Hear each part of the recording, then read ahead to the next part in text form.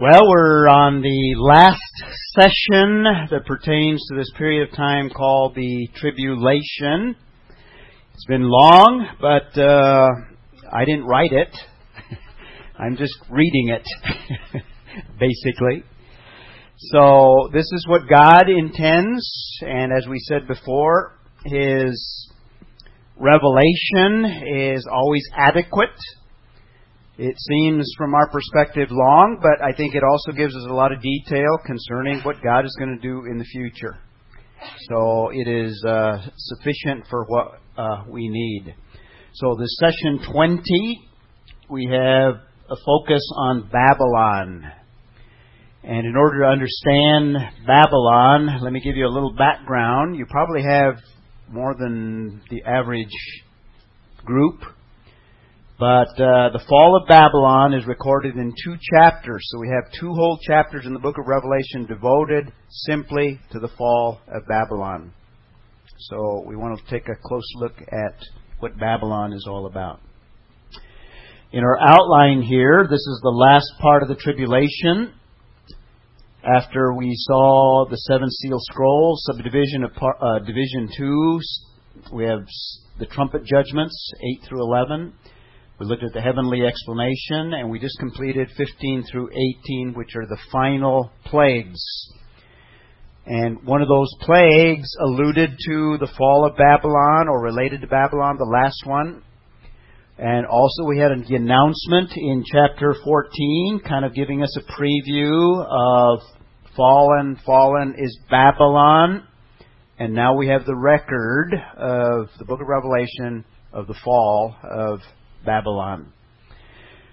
First, in order to appreciate it and understand it, we need to understand what Babylon is all about. We saw preparation for wrath, the final plagues, the pouring out of wrath, chapter 16. Those were the bowl judgments. That's why we say pouring out.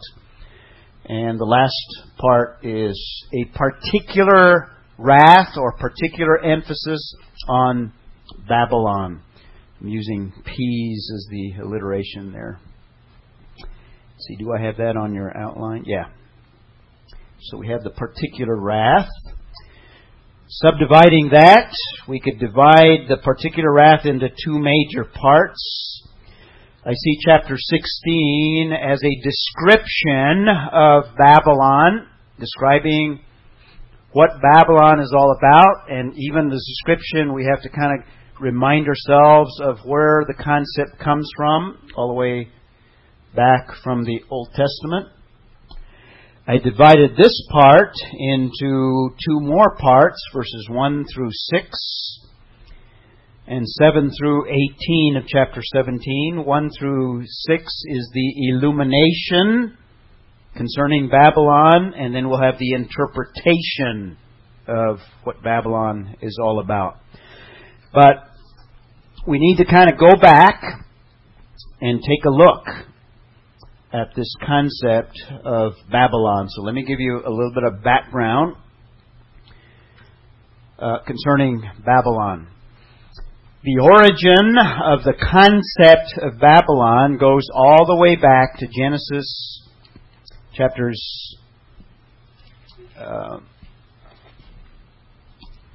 10, verses 8 through 11. And more specifically, we'll also look at Genesis 11, the Tower of Babel. So Babylon basically goes back to the descendants of Ham. That's the context of the Genesis 10 passage. A particular son by the name of Cush, who had another son by the name of Nimrod, who appears to be the leader that is in view in Genesis chapter 11, the incident pertaining to the Tower of Babel. Nimrod seems to be the first individual that organized a rebellion against God on a more extensive, kind of organized basis. Nimrod somewhat represents the worldview, the thought of the totalitarian mindset. In other words, the mindset of organizing on on a broad scale an idea that man can govern himself apart from God. If man simply organizes together collectively, and in that culture, Nimrod would be representative of that mindset. So that's kind of the mindset behind the Tower of Babel. A self-sufficient, a ego-centered government or organization, which is ultimately rebellion against God. God had commanded that Noah and his family spread throughout the earth, fill the earth, and multiply, a reissuing of the command that was given to Adam and Eve to basically fill the earth with descendants and to rule over it all the way to Genesis 1.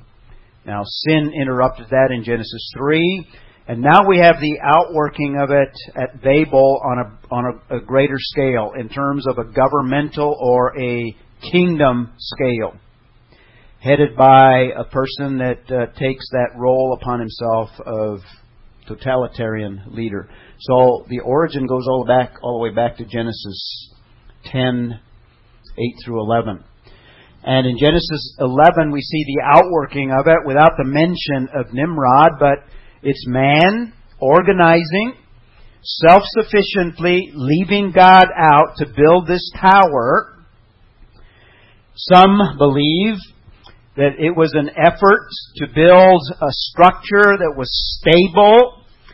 There's memories of the Genesis flood, and man desires to reach to the heavens to avoid another cataclysmic event like the Genesis flood. And it's to reach to the heavens, and it may also be somewhat, I don't want to spiritualize it, but more symbolic of man reaching God on his own efforts by building a structure that reaches into the heavens. Man raising his fist against God, ignoring the means by which God has provided in terms of coming to him. Man wants to do it on his own efforts, and is done on a broad, large, national scale.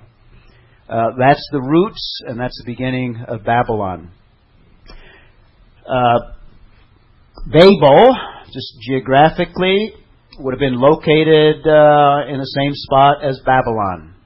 In other words, later on, this would be the site of Babylon. So it goes all the way back to the Fertile Crescent along the Euphrates River. This is where Babylon would have been located. This is the site of the archaeological site of Babylon. That's where Babel was. And there's evidence of ziggurats throughout this area.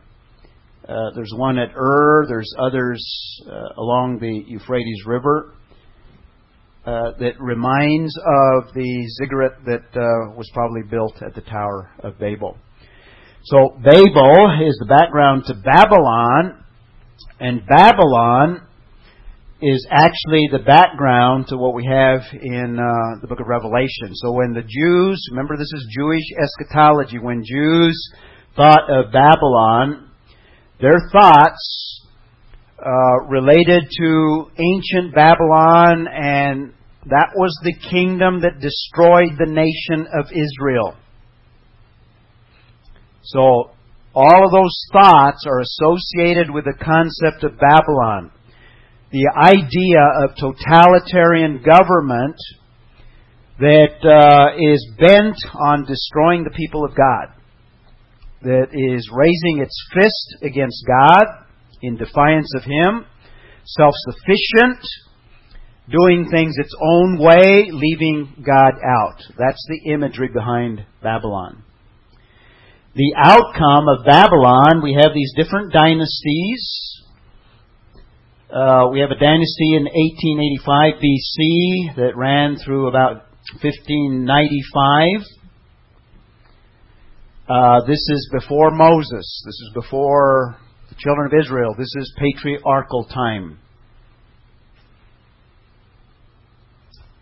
Babylon, behind the scenes, became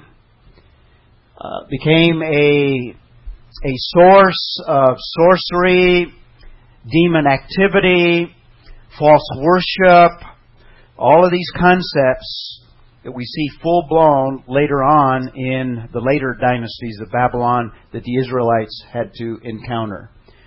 We have later dynasties, the second dynasty, 626 to 538 BC. That's the dynasty where Nebuchadnezzar was the prominent leader of that time that eventually took the nation of Israel into captivity. So that's kind of the historical background. Jewish people would remember this background. They would remember this history, and particularly the captivity at the hands of the Babylonians. They were ones that destroyed the temple. They're the ones that destroyed the city of Jerusalem. They were the ones that eventually took all of the nation of Israel captive, and they were the ones that suffered through the exile, many of them in Babylon and some of them scattered throughout the known world. That's the background of the concept of Babylon. There's another little sketch of ancient Babylon, and notice at the center of it we have the ziggurat that was prominent even in later history. This is Saddam Hussein's reconstruction of the ancient site of Babylon, which is on the site of Babel. There are not too many archaeological remains dating that far back, but these remains would date back certainly to the second dynasty of the Babylonian Empire. Just a few photographs that my friend sent me. It's been developed further than what these photographs show. This was the stage at which, I can't remember, when was the Gulf War, the first Gulf War? 91? So since then, a lot more development took place. Press the wrong button. Again, I showed you kind of the entrance to this park that displays the reconstruction. So the concept of Babylonianism, which we are talking about in these two chapters, 17 and 18, it has its beginning in the Old Testament. It was a political system, it was an economic system, and it was a religious system, all antagonistic to God, epitomized by ancient Babylon. So we could call it Babylonianism, and that's the essence of what we have in chapter 17 and 18. The destruction of Babylonianism. God is going to do away with that. And to the Jews, this is important.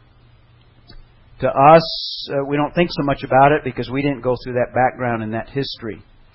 But this represents the final rebellion of man against God. And the ultimate rebellion of man against God. So we have the rise of Babylonianism in the Old Testament. We have the spread of it on a global scale, represented by the ancient Babylonian empires, where we had this mindset, this worldview that permeated all of the cultures. A lot of we're going to see some descriptions in chapter 17 that alludes to the influence of ancient Babylon.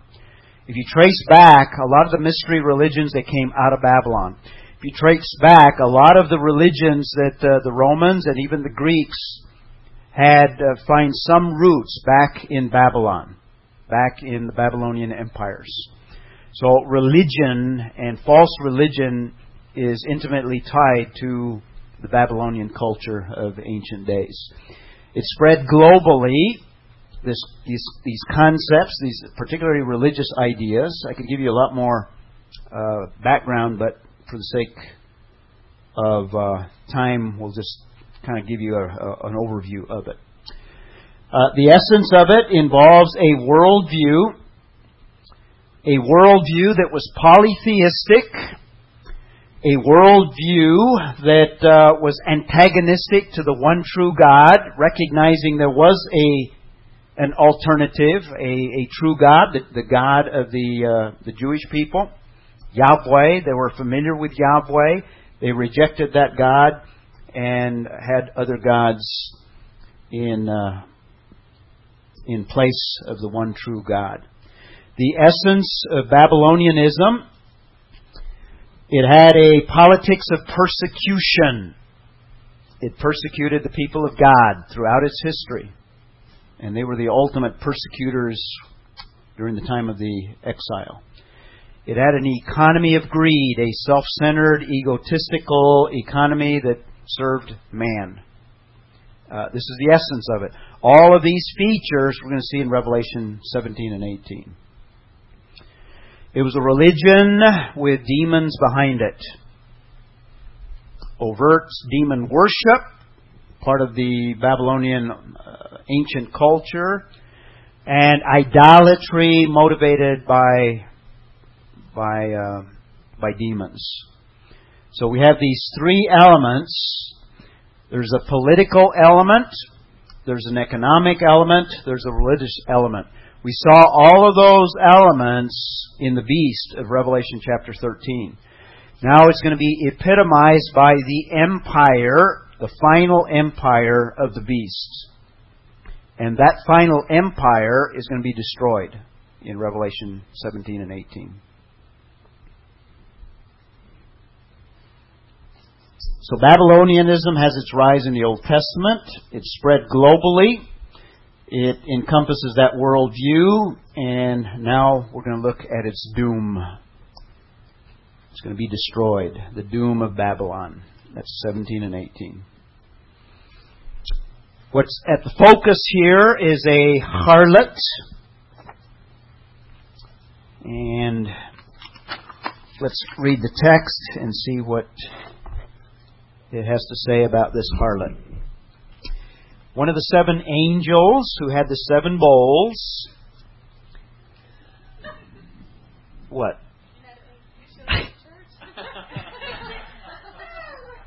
Pardon me? Oh, can I show that in church? I don't know. I guess I can. That's right. It's in the Bible.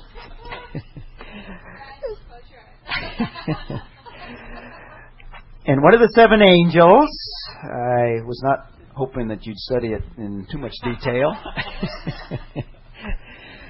One of the seven angels who had the seven bowls, notice the relationship to the last set of bowl judgments, came and spoke with me saying, "Come here." That's similar to what we saw in the seal judgments as well. "Come here, I will show you." So now this angel is going to reveal some things in another vision. I shall show you the judgment of the great harlot, who sits on many waters. Most of these details are going to be interpreted for us. Just to kind of jump ahead, the many waters represent the nations, just so that it's not totally confusing as we go through the individual verses here. "I shall show you the judgment of the great harlot who sits on many waters." In other words, this is a harlot that is sitting on, or the imagery here, this is a personage or a concept that is sitting on national entities, with whom the kings of the earth committed acts of immorality. Now think in terms of the imagery here. We have this harlot, prostitute, if you will, that has interaction and relationship with the kings of the earth. They're committing acts of immorality. Now, in this context, the immorality probably is literal immorality, but I think there's more to it in this context because all of the other associations that we have, as well as some of the details that we'll have later on. Immorality sometimes is an image of unfaithfulness in terms of spiritual things. In other words, a relationship with false gods. And we've already developed some of the background that relates to this unfaithfulness in terms of not only demons, but false doctrine and false gods. So I think that's part of the imagery here.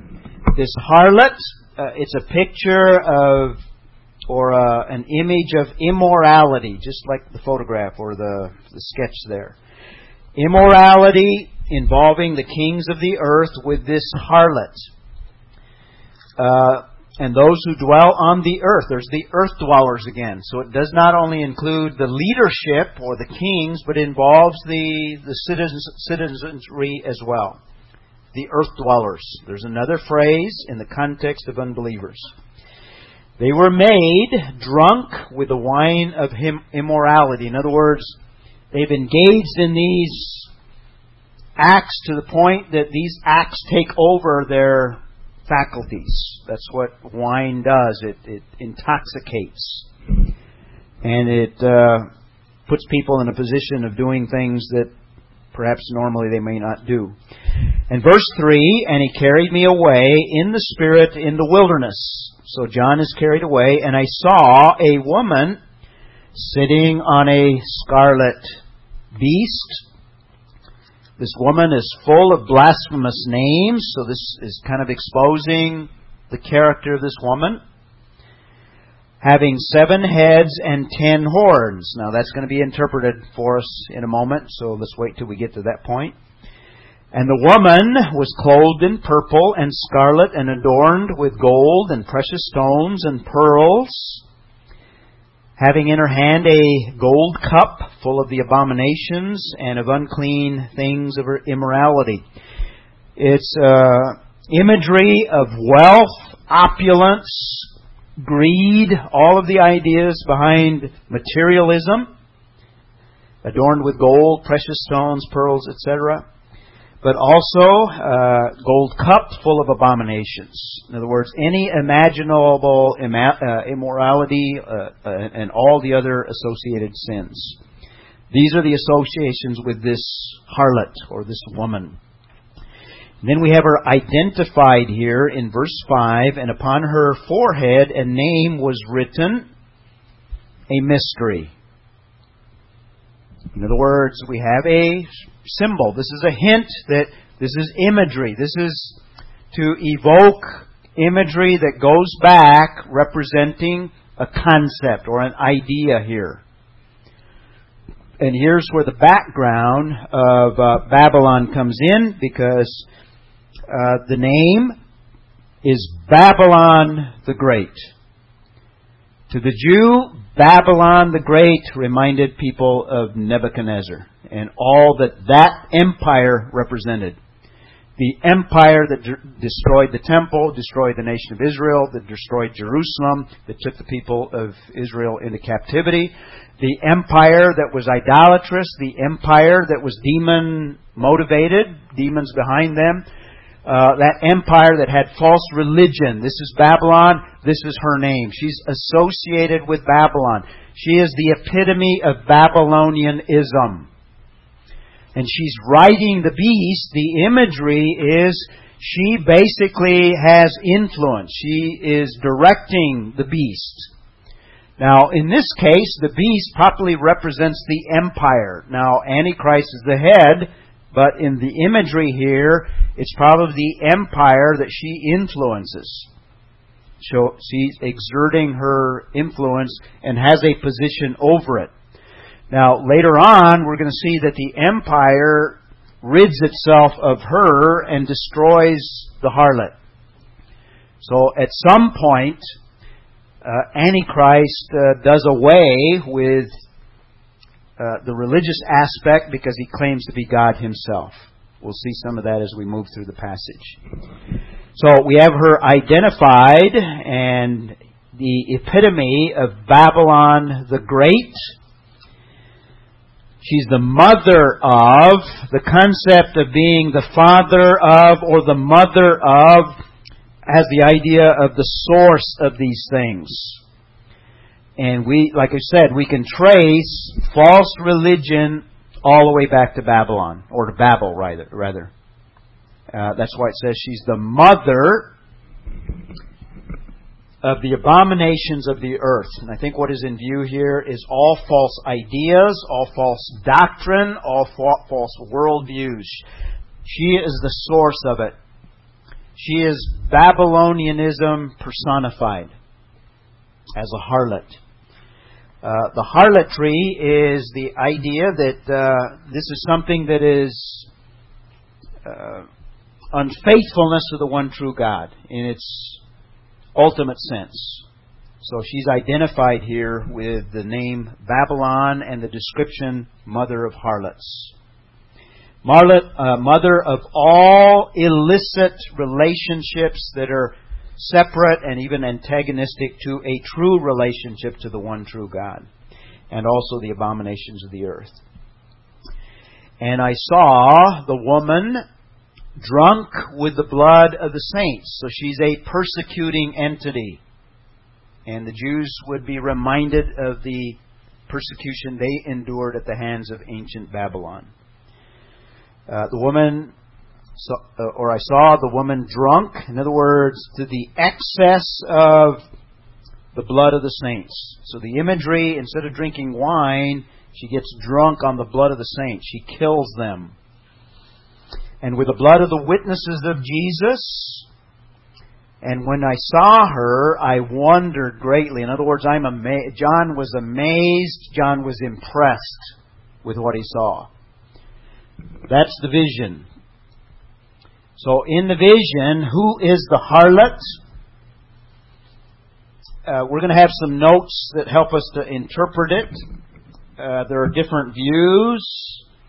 During the Reformation, the Reformers used chapter 17 as a picture of the city of Rome and Roman Catholicism. Other interpreters were more direct. Well, actually, the Reformers associated it with the Roman Catholic Church, actually. The second view is the Reformers' view. I'm sorry. City of Rome is one of the views that some of the commentators take. Probably not Rome. Again, it's a spiritualized interpretation. I think there's going to be a literal Babylon on the very site of ancient Babylon. It'll be reconstructed. And it will serve probably as the political headquarters of the Antichrist. And this will come about, if not before, at least during the period of the tribulation. I think the Antichrist will have different places where he will rule from. Politically, I think everything's going to come out of literal Babylon. So I don't accept the city of Rome, which is related to Roman Catholicism. That was the Protestant Reformation viewpoint. The idealist doesn't see it as a literal city, but more kind of a principle, as they do everything in the book of Revelation. A view that has been popular through church history is it represents the apostate church. But again, it's related to the church. So it's spiritualizing and putting the church in the tribulation. If the church is gone, then it can't be the apostatized church. We're talking about the tribulation period. More than likely, the best view is, if it'll come up here, it's the epitome of perverted religion. That's who the woman is. That's who the harlot is. It's the religious aspect of this threefold empire. And it would probably, during the tribulation period, there's going to be a uniting of all false religion. There's only going to be two options. There's going to be the option of false doctrine and false religion. And I think the system is going to foster a unity. It may be a unity of Islam. Now, there are some books out right now that try to associate Islam. There's also a book by, what's the guy's name? Hanegraaff, that identifies the woman as the Roman Catholic Church. Now, he's a modern person that takes basically the reformers' viewpoint in terms of associating the Catholic Church. I think it's bigger than that. And it's bigger than Islam. I think it includes, and it will represent the gathering of all religions under one religion, under one empire, under one political system. And eventually, the Antichrist himself will get rid of this religious entity. So I see it in the broadest sense that you can see the harlot. It would include demonism. It would include Satan worship. It would include cults. It would include false religion in terms of that is outside of Orthodox and biblical Christianity. It's all going to kind of amalgamate into one world religion. Just like the politics is going to be organized under one totalitarian political system, the religion of the Great Tribulation is also going to join together. And the economy is going to be controlled by this one world system. So it's going to be like a harlot that is overarching over all things. So that's the identity of the harlot. Does that make sense? Now, yes, future. Yeah, during the period of the tribulation. Now, it's not going to just be turned on when that covenant is signed, so we may see the forerunners of that. In other words, we may see all of these different entities, but during the tribulation, it's going to unite in some way. And probably the Antichrist is going to be charismatic enough to pull all these loose ends together in terms of one unified religious entity. Now, it's difficult to see how Islam is going to submit to that. But Islam is a false religion. And by the way, Islam is also a religion of the ancient East, of these ancient cultures related to some of these ancient Babylonian cultures. Somehow, Antichrist is going to pull them all together, and all of that religious ideas will be part of this empire until he claims to be God himself. So that's how I see it in terms of what it represents. Babylon over here, Jerusalem over here. Babylon is probably the political capital. Jerusalem seems to be a spiritual capital, and Antichrist may function as a religious leader in Jerusalem because that's the very place where he will proclaim himself to be God eventually.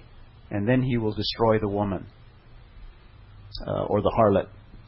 We'll see that in a moment. So there's Babylon. There's present day the airfield in Iraq. It's not too far from Babylon, by the way, that airfield. The harlot, verse 1, it's global in terms of its size. We're talking about the judgment of the great harlot who sits on many waters. So it's global. The many waters, all of the nations. Another characteristic, it has immoral influence. Both spiritual and literal physical immorality. Because she's riding the beast, at least she is influencing the political and perhaps has some control over the politics. There's an external attractiveness to her. In other words, people are going to think this is a good thing. Obviously, if they thought it was a bad thing, they wouldn't attach themselves to it. So there's an external attractiveness to it. The Bible describes her as full of abominations. There's internal corruption. That's also in view there. Full of abominations and unclean things of her immorality. So the external is this surface beauty, if you will. And we have the source of her abominations is this worldview that we call Babylonianism. Verse 6, she's a persecutor of the saints. These are the major characteristics of the harlot. The harlot is global in size. Immoral influence, immoral in terms of religion and sensuality. Political control, she's on the beast. External attractiveness, internal corruption, source of abomination. She's the mother of the abominations and antagonistic to the things of God, and particularly persecutor of the saints. She is the one responsible. Religion oftentimes is the instrument that is used by Satan to persecute and martyr the saints. That's throughout the history of Old Testament and even New Testament and the history of the church as well. So that's the harlot. So we have the illumination, 17:1 through 6. The last part of chapter 17 through 18. John is going to receive an interpretation, beginning verse 7. And the angel said to me, "Why do you wonder? I shall tell you the mystery of the woman and of the beast." Notice there are two entities that carries her. And notice the emphasis that she is not only over the beast, but also dependent. The beast is carrying her, which has the 7 heads and the 10 horns. Now we've seen that already. So now he's going to give us the interpretation of that. The beast, so he's going to begin by interpreting the beast. The beast that you saw is not, and is about to come out of the abyss and to go to destruction. There's a summary of the beast right there. Now, what is that allusion to? You remember we saw phraseology relating to the beast in another context. Do you remember where we saw that? Remember chapter 13? Exactly. His death and his resurrection. He was not, death. And then it says that he's going to have something beyond death. This is an allusion to Revelation chapter 13. And is about to come up out of the abyss and to go to destruction. Now it looks forward to where all of this is headed. So this is interpretive. The beast that you saw is the same beast that is in chapter 13. He's the same personage that comes out of the abyss, related to the Satan himself. And notice those who dwell on the earth. There's another little reference to earth dwellers in the context of unbelievers. And those who dwell on the earth will wonder. In other words, they'll be amazed. They'll be surprised at this personage, whose name has not been written. In other words, those earth dwellers, their names are not written in the book of life from the foundation of the world. These are unbelievers very clearly. When they see the beast, that he was, there it is again, and is not and will come. Another allusion. 2 of them, very similar. Allusions to the seeming death and seeming resurrection of the personage. Now, here he's interpreting the beast as epitomized by Antichrist. But I think it's probably a combination of Antichrist and the kingdom together as united. Okay? Verse 9. Here's the mind which has wisdom. Now he's going to tell us the 7 heads are 7 mountains on which the woman sits.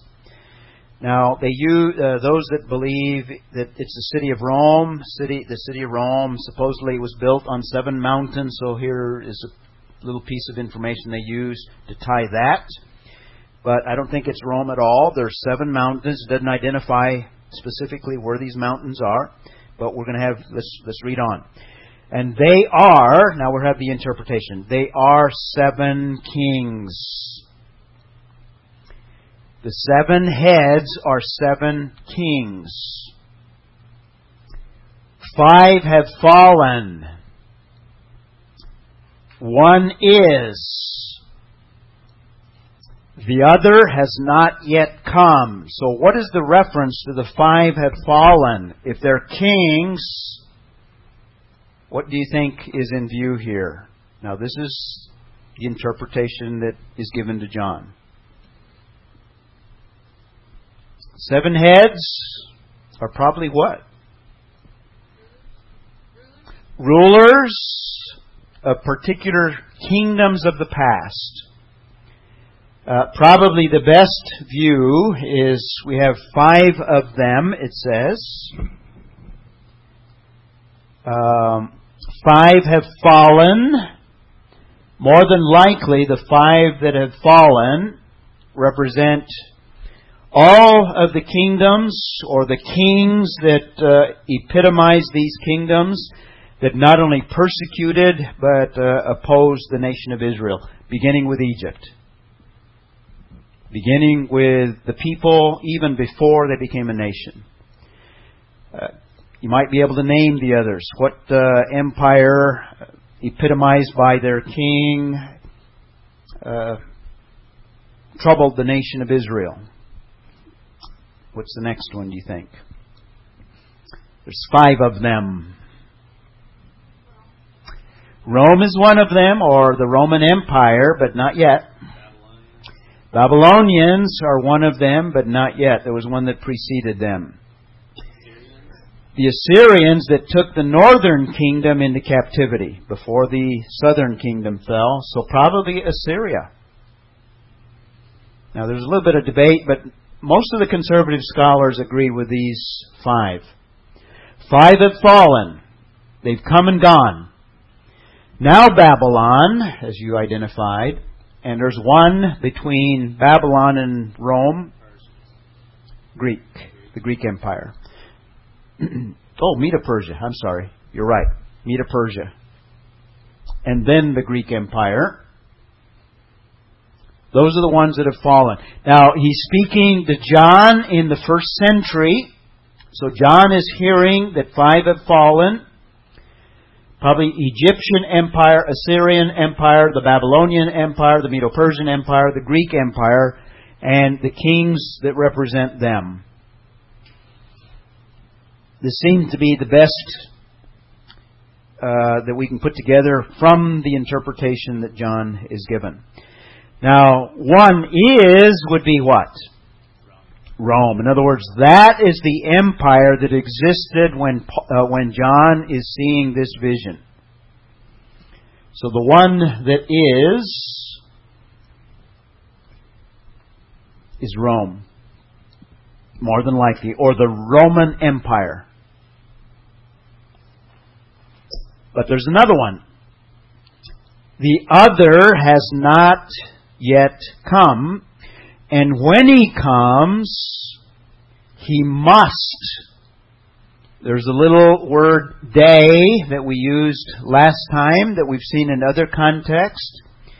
In this context, as we saw in the other context, the word must here conveys the idea that this is a necessity, a divine necessity. In other words, this is something that is part of the plan that God has. These things must take place. This is the outworking of God bringing history to its culmination. So, he must remain a little while. And we know specifically, because Daniel tells us, that little while is over a 7-year period. So it looks at a future kingdom. Also in Daniel predicts a kingdom revived, a Roman Empire revived that is yet to come. Those are the 7 heads. So go back to Revelation 13 and you see the beast with the 7 heads. John interprets it in Revelation chapter 17. We saw them in another context earlier. Here's the interpretation.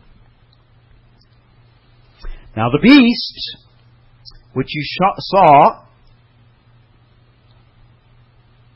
in verse 11, the beast which you saw which was and is not is himself also an eighth, and is one of the seven. I think what he's talking about here, he's one of the seven. In other words, he's an amalgamation of all seven. And as being kind of the epitome of all of these kingdoms. Remember, he showed characteristics. He's like a lion, he's like a bear. Remember that imagery there? It seems he is the amalgamation or the accumulation of all of the evil qualities of all of the seven. But he is an eighth. So he's more than just simply leader over this revived Roman Empire. He's an eighth in that he encompasses the revived 10 nations. Are you following me here? Remember, there's a 10-nation group.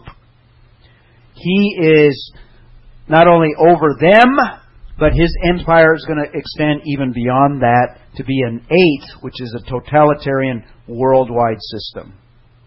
I think that's probably the best interpretation of what's in view here. Does that make sense? Okay. So he's an eighth and is one of the seven, and he goes to destruction. That's his ultimate destiny.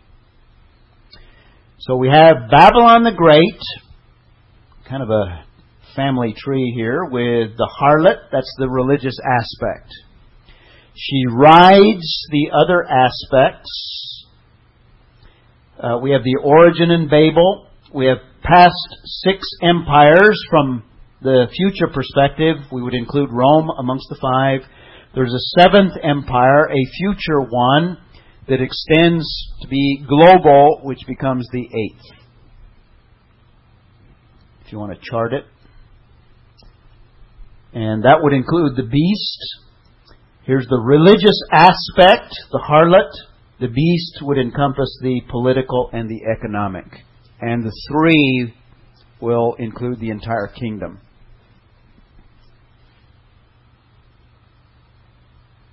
That's chapter 17. Let's finish reading the passage. And the beast, which was and is not, is himself also an eighth, and one of the 7, and he goes to destruction. Verse 12. And the 10 horns, which you saw, now he's going to interpret the 10 horns, are 10 kings. These are the 10 kings that Daniel predicted. That, remember the 10 toes? Something happens to 3 of them. He seems sometime during the tribulation to destroy 3 of them. But we have totally 10 of them who have not yet received a kingdom, but they receive authority as king with the beast for 1 hour. Very short-lived. But that's the power base that he uses to rise to world prominence. These have one purpose, and they give their power and authority to the beast. So they submit to the authority of the beast. In other words, Antichrist. Verse 14. These will wage war against the Lamb. So we have a totalitarian system that rebels against the Lamb. They will wage war against the Lamb. And the Lamb, that's the Lord Jesus Christ, John's favorite description of Christ. The Lamb will overcome them because He is Lord of Lords and King of Kings. We have the first mention of Jesus under this title. And this ties it to Revelation chapter 19, where when He comes, He will be identified as Lord of Lords and King of Kings. So this little diminutive lamb that is a sacrificial lamb, an innocent, weak creature that died for the sins of the world, He's going to be Lord of Lords and King of Kings. The ultimate in terms of power. He will overcome them. Now this looks ahead to chapter 19. Verse 15, and he said to me, the waters, here's the interpretation of verse 1. Remember this harlot? Come, I will show you, verse 1. The judgment of the great harlot who sits on many waters. Verse 15, the waters which you saw where the harlot sits are peoples and multitudes and nations and tongues. So it's global. It encompasses all of the nations. And back to the horns, the 10 horns which you saw, and the beast, these will hate the harlot. Here's where they turn against it. He wants to be worshipped as the only true God. So he wants to get rid of the harlot. He wants to get rid of the religious aspect. So these will hate the harlot and will make her desolate and naked, and will eat her flesh and will burn her up with fire. That's the imagery of destruction. So the political and the economic aspect of the kingdom epitomized by Antichrist himself, because he wants to be worshipped and only he to be worshipped. He's going to get rid of all other systems of worship. He's going to destroy the perverted world religious system in the tribulation. So the kingdom itself is going to turn on itself, and this is part of its destruction. Part of the egotism of the Antichrist is going to also undermine the kingdom. And then verse 17, for God, notice God is sovereign through all of this. God has put it in their hearts to execute His purpose. Another note of sovereignty of God. All of this is just part of a plan to eliminate and destroy and end evil. And Antichrist himself is going to serve the ends of God. God puts it in his heart to accomplish what God intends. That's a very strong statement. In fact, this is probably the strongest statement of the sovereignty of God in all of the book of Revelation. God is the one that put it in their hearts to execute His purpose. Very clear. His purpose by having a common purpose and by giving their kingdom to the beast until the words of God should be fulfilled. So there's a time frame. And Revelation 18 and 19 is at the end of the reign of false religion, the reign of the false political system that has the economic system as well. So the words of God are about to be fulfilled. And then verse 18, and the woman, this is the only note concerning the woman who you saw is the great city. She's a symbol of the city of Babylon, which reigns over the kings of the earth. So religion is going to be prominent and it's going to rule the kings of the earth. But Antichrist is going to turn and destroy the woman, and eventually the kingdom will crumble. So that's chapter 17. Any questions on that chapter before we take a look at the next chapter? Chapter 18, we're going to see the destruction of Babylon. We've seen already the turning of the political and economic, or the Antichrist on the religious aspect. The emphasis of chapter 18 is political and economic. And the political and economic is going to be destroyed as well. Verses 1 through 8, we see the downfall.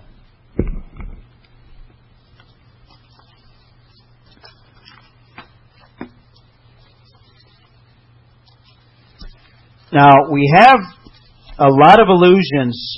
I didn't give you a lot of them, but there's a lot of allusions to Jeremiah 31 and I believe Ezekiel 13, which both speak of the judgment of Babylon. The judgments that are described in those two passages, Isaiah 13 and Jeremiah 31 and 32, they have never been fulfilled historically, unless you spiritualize those passages, and some scholars do that. But the description just does not match anything in history. The descriptions are probably predictive of what we have here in Revelation 17 and 18. I see their fulfillment here, and they're still yet future during the period of the tribulation. So these prophecies are rooted in the Old Testament. The passages that pertain to the destruction of Babylon. So that still is yet future. God has not done it. So chapter 17 and 18 is the New Testament prophecy and prediction, and it puts it at the end of the period of tribulation. So let's look at these few verses in chapter 18.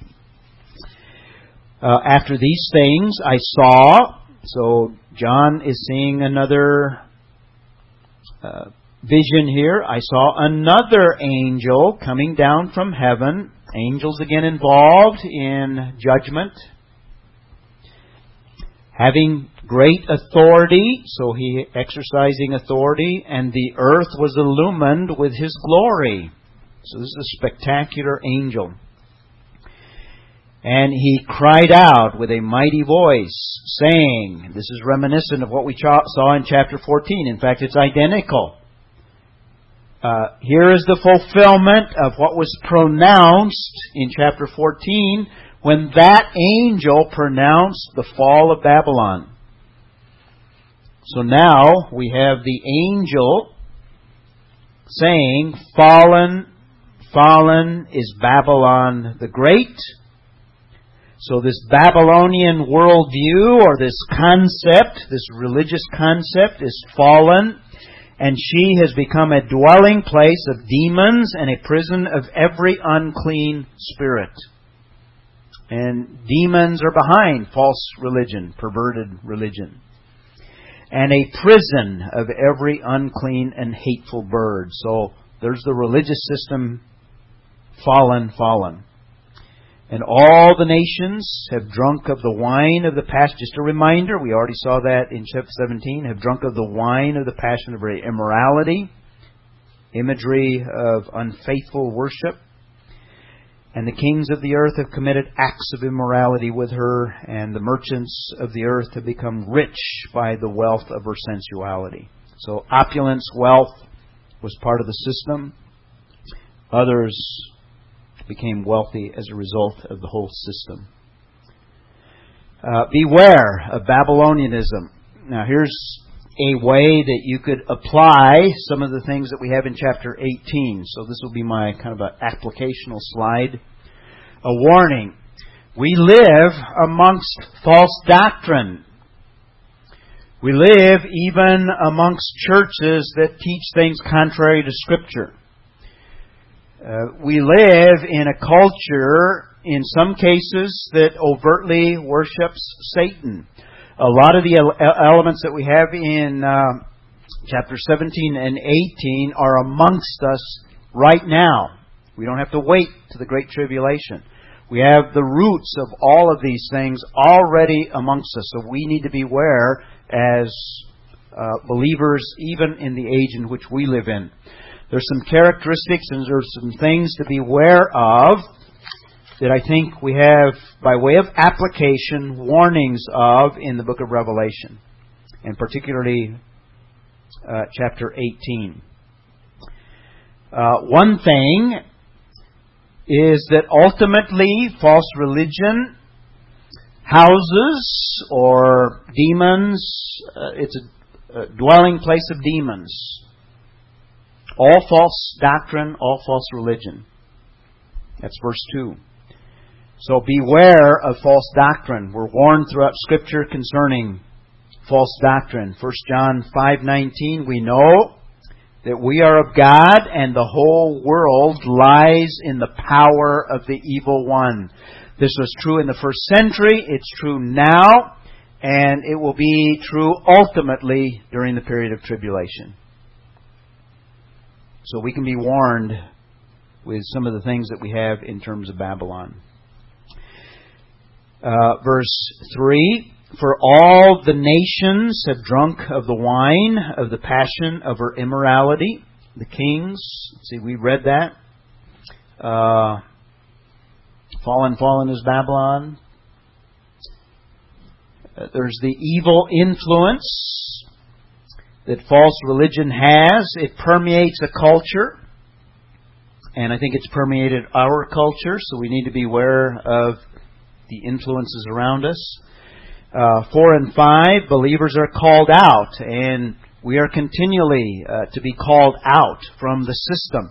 We can't leave the world, but we need to be careful that the world doesn't contaminate us with its false ideas, its false ideology, and eventually the false religion that comes as a result. And I heard another voice from heaven saying, come out of her, my people. These are saints. There's going to be believers all over the world that are going to be affected by the system. Not just Babylon, but we are to come out of the world. And here's a call to the saints that actually live there. And it's, by way of application, a call to us as well to come out. Beware of its influence and come out of it, that you may not participate in her sins, and that you may not receive of her plagues. So it's kind of a warning. 6 through 8 speak of the judgment that she will experience. Verse 5, for her sins have piled up as high as heaven. That's possibly an illusion. If we're talking about Babylon here and we're thinking of Babel, it's like her sins are piled up brick by brick in that ziggurat that was built in Genesis chapter 11.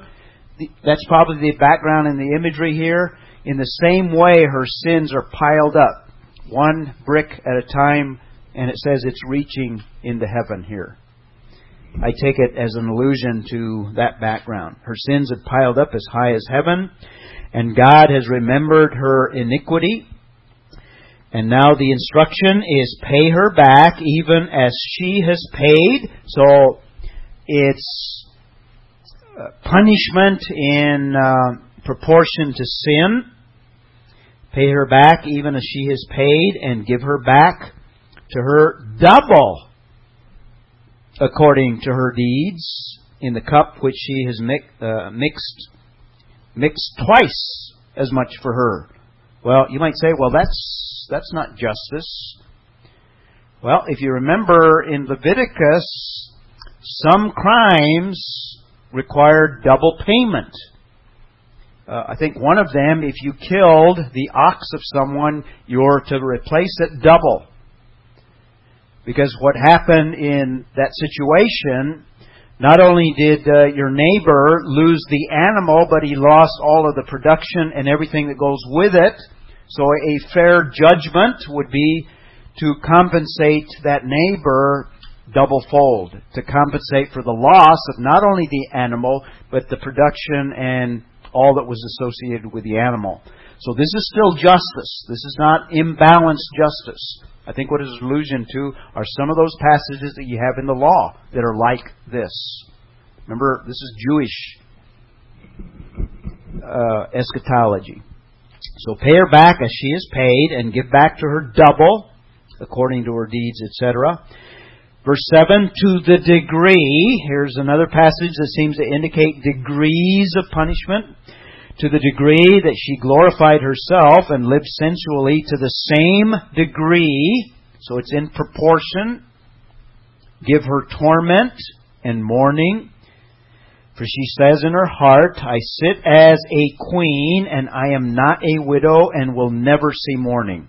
So there's the egotistic attitude that permeates that system. So she will be judged, verses 6 through 8. For this reason, in one day her plagues will come, pestilence and mourning and famine, and she will be burnt up with fire.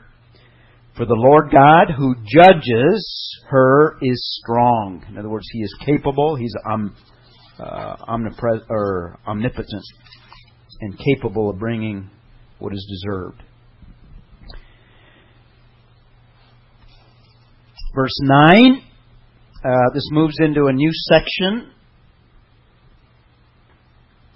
of this part of the vision.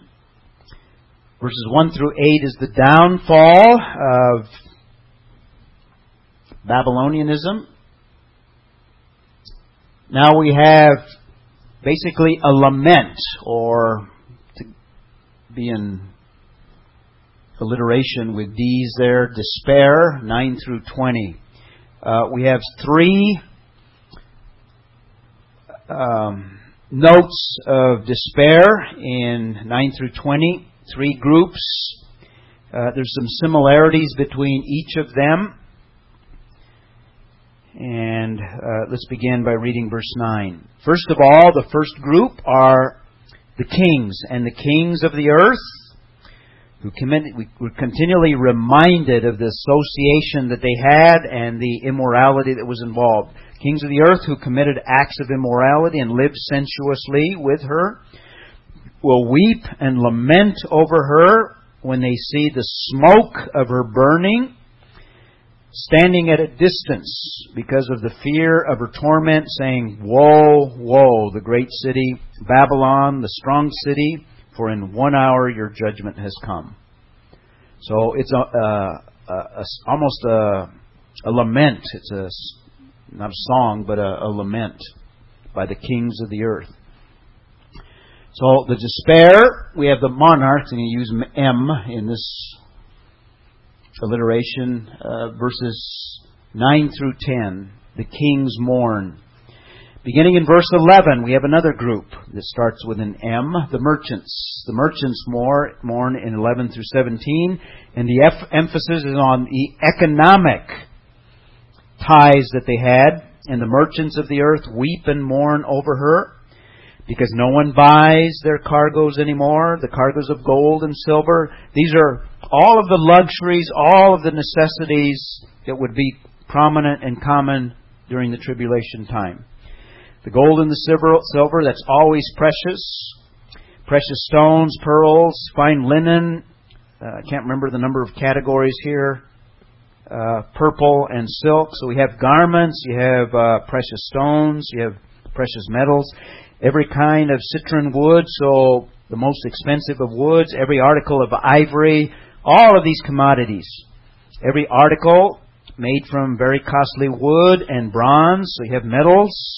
Bronze and iron, marble, different building materials, different foods, cinnamon and spice and incense and perfume and frankincense. Now spices, incense or perfume, frankincense, that would be a spice, I believe.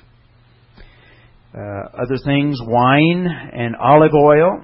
Now here are some staples, fine flour, wheat, animals, cattle, sheep. The list goes on. Cargoes of horses, chariots, slaves. A long list here. Notice the end there. And slaves and human souls, basically. Human lives. So they traded in slavery. Or they will in the future.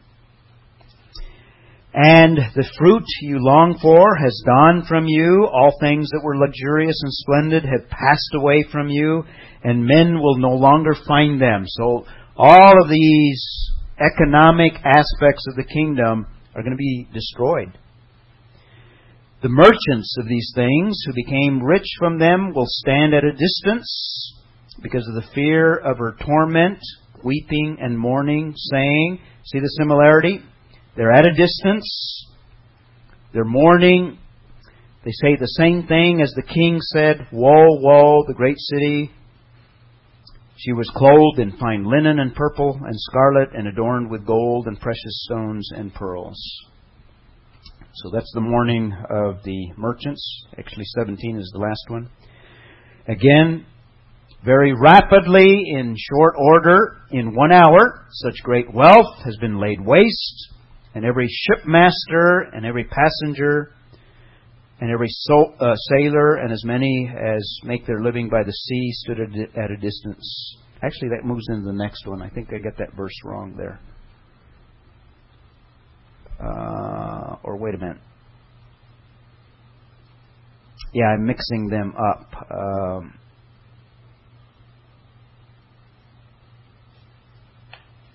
No, actually, it breaks in the middle of the verse there. So in 1 hour, such great wealth has been laid waste. So actually, the merchants, the end of their mourning or lament ends in the first part of verse 17. And then the next part of verse 17 deals with the shipmasters. It's kind of a modern day cargo ship. Each of those is the size of a railroad car, to give you an idea of trade that goes on. Trade will be quite extensive during the tribulation period, but it'll all come to an end. We see common elements in all three of them. We'll see these same elements with the shipmasters beginning in verse 17. There's sensuality. Notice in verse 9, the kings who committed acts of immorality and lived sensuously. Verse 11, dealing with the merchants of the earth, they weep and mourn over her. All of these descriptions of cargo are issues that feed our sensuality. We also have mourning in all three of them. They all mourn over the fall of Babylon. They all speak of the destruction of Babylon. We also have a reason at the end. And we have woes pronounced on them by all three of them. We have mention of the great city, Babylon. And it all speaks in terms of this taking place in 1 hour. Verse 11 at the end there, for in 1 hour your judgment has come. 17, for in 1 hour such great wealth has been laid waste. Notice at the end of verse 19, for in 1 hour she has been laid waste. So you have a lot of common elements here. So the monarchs mourn, the merchants mourn, and the last group, 17 through 20, the mariners mourn. These are the shipmasters in verse 17. And every shipmaster, these are mariners, and every passenger and sailor, this speaks of extensive worldwide trade through the seas. Every shipmaster and passenger and sailor, and as many as make their living by the sea, stood at a distance. Notice their separation, distance. They're looking at the destruction from a distance. And crying out as they saw the smoke of her burning, this is the destruction, saying, what city is like the great city? There's the reference to a great city. And they threw dust on their heads. That's a image of mourning, and were crying out and weeping and mourning, saying, woe, woe. There's the woes, the third set. And the great city in which all who had ships at sea became rich by her wealth, for in 1 hour she has been laid waste. So we have the despair of three groups. And then it shifts. In verse 20, we have rejoicing. Rejoice over her, O heaven, and you saints and apostles and prophets, because God has pronounced judgment for you against her. The saints will receive vindication. In terms of our application, we have a heartbreaking ending, so beware of Babylonianism, because it's only going to bring pain. Materialism, the things of the world, going to break your heart. The world system has different values than we do, so we need to be aware that our values are different and biblical. The perishing is going to be rapid, so it'll be unexpected, so don't associate yourself with the world system. And ultimately, the world system in verse 24 is a persecuting entity. Let's read those verses. So heaven is to rejoice. Verse 21, and a strong angel took up a stone like a great millstone. Now, in first century time, there were two millstones. There was the small millstone that a woman would use to grind grain for her family. And she would roll the stone over the grains, crushing them, producing wheat. There was also the larger production millstones that were about 5 foot high, that were pulled by an animal, an ox or a donkey or some sort of an animal, to produce large quantities of wheat that people would grind in order to sell. Which one do you think is in view here? This is kind of an easy guess. The large one. So the imagery is taking this large circular rock that was used, probably weighing somewhere in the neighborhood of a ton, that had to be pulled and walked only by an animal for large production of grain or wheat, wheat from the grain. In verse 21, this strong angel, it's going to take an angel to lift this thing, took up the stone like a great millstone. So this is the large one. And threw it into the sea. This is imagery. So imagine this large 1-ton millstone dropped into the ocean. What's going to happen? You're not going to see it very long because it's going to go to the bottom. That's the imagery. Thus, verse 21, thus will Babylon, the great city, be thrown down with vengeance and will not be found any longer. It's going to sink to the bottom of the ocean.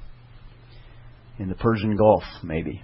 The imagery there is that of the sudden destruction of Babylon, the great city.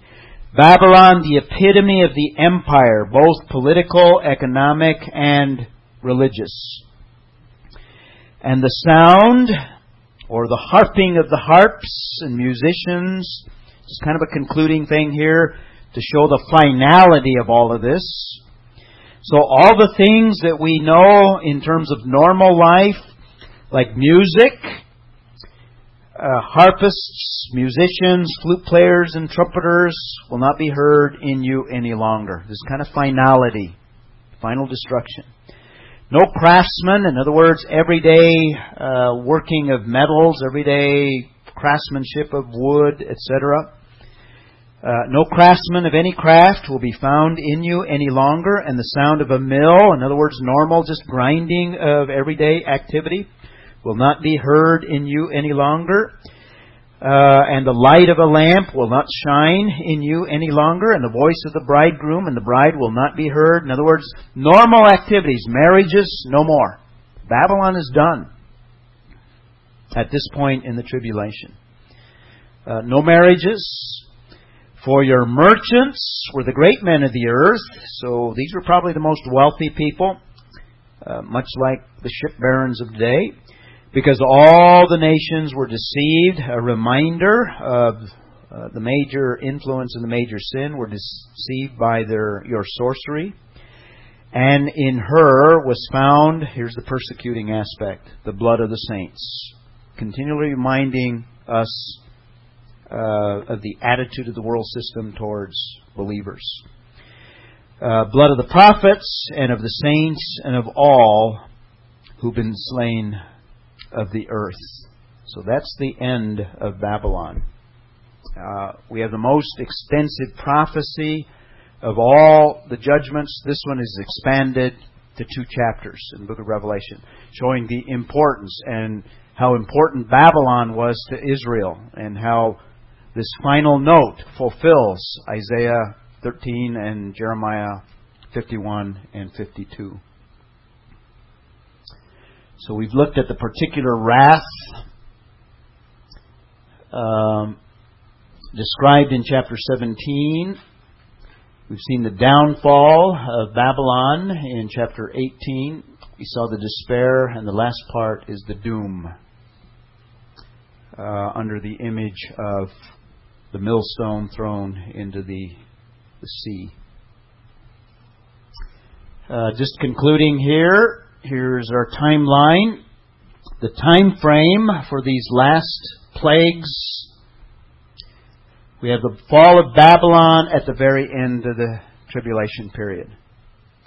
There's going to be a reference in chapter 19 to the Battle of Armageddon, which we saw as the sixth trumpet judgment. We're going to have some more detail given to us of it. That'll be in chapter 19. That will be associated with the second coming of Christ. The last battle, Christ will end it with His coming. In fact, 19 doesn't even describe a battle. 1 Thessalonians 2 says that He will slay the nations with the sword of His mouth. So it's going to be a very quick end to Armageddon. That's where the blood will flow for a distance of 200 miles to the bridles of the horses. So that kind of completes our timeline for this period of tribulation. And hopefully I've done justice to the chronology of these events and tried to show the reasons why this is the arrangement that I've given. So we've seen the seal judgments, we've seen the trumpet judgments, we've just completed the bowl judgments. Two of the bowl judgments are expanded. We have the fall of Babylon, 17 and 18, simultaneous. I probably ought to rearrange this. Fall of Babylon at the end. Well, the reason I didn't is because we have this still mentioned in chapter 19, so I'll leave it alone. So we have Armageddon, which we'll look at tomorrow when we look at chapter 19. Finally, the judgments of the tribulation. There's still some associated with the second coming. We'll see them. But they're framed in a more positive note. They're framed in terms of the second coming of Jesus Christ. So that ends this period called Tribulation from Jesus Christ, chapters 4 through chapter 18. Tomorrow we will begin in church with the third and final division of the book of Revelation that deals with primarily the second coming, chapter 19. There's a passage that I'm going to look at in the morning that precedes the second coming. And then we will also in the afternoon look more at the second coming, and we'll also begin our look at the millennial kingdom, which is Revelation chapter 20, which is very positive. And we will participate in Revelation chapter 20. Let's close in the word of prayer.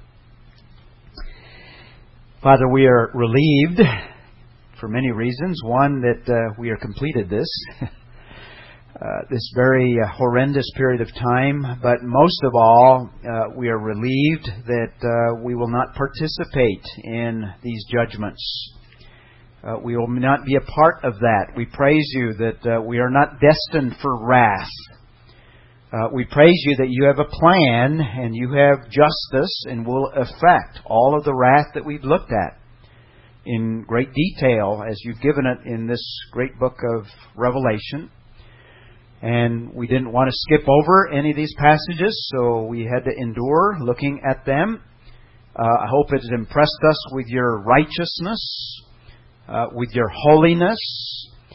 I hope it's impressed us with the necessity of You to intervene in this way, where these judgments are necessary in order to cleanse the earth, in order to end evil, in order to prepare that You may be able to reign over a kingdom that does not have any of these elements. So we praise You for that, and we praise You for what the rest of the book will have for us in terms of some of the positive aspects. We pray all these things in Jesus' name. Amen.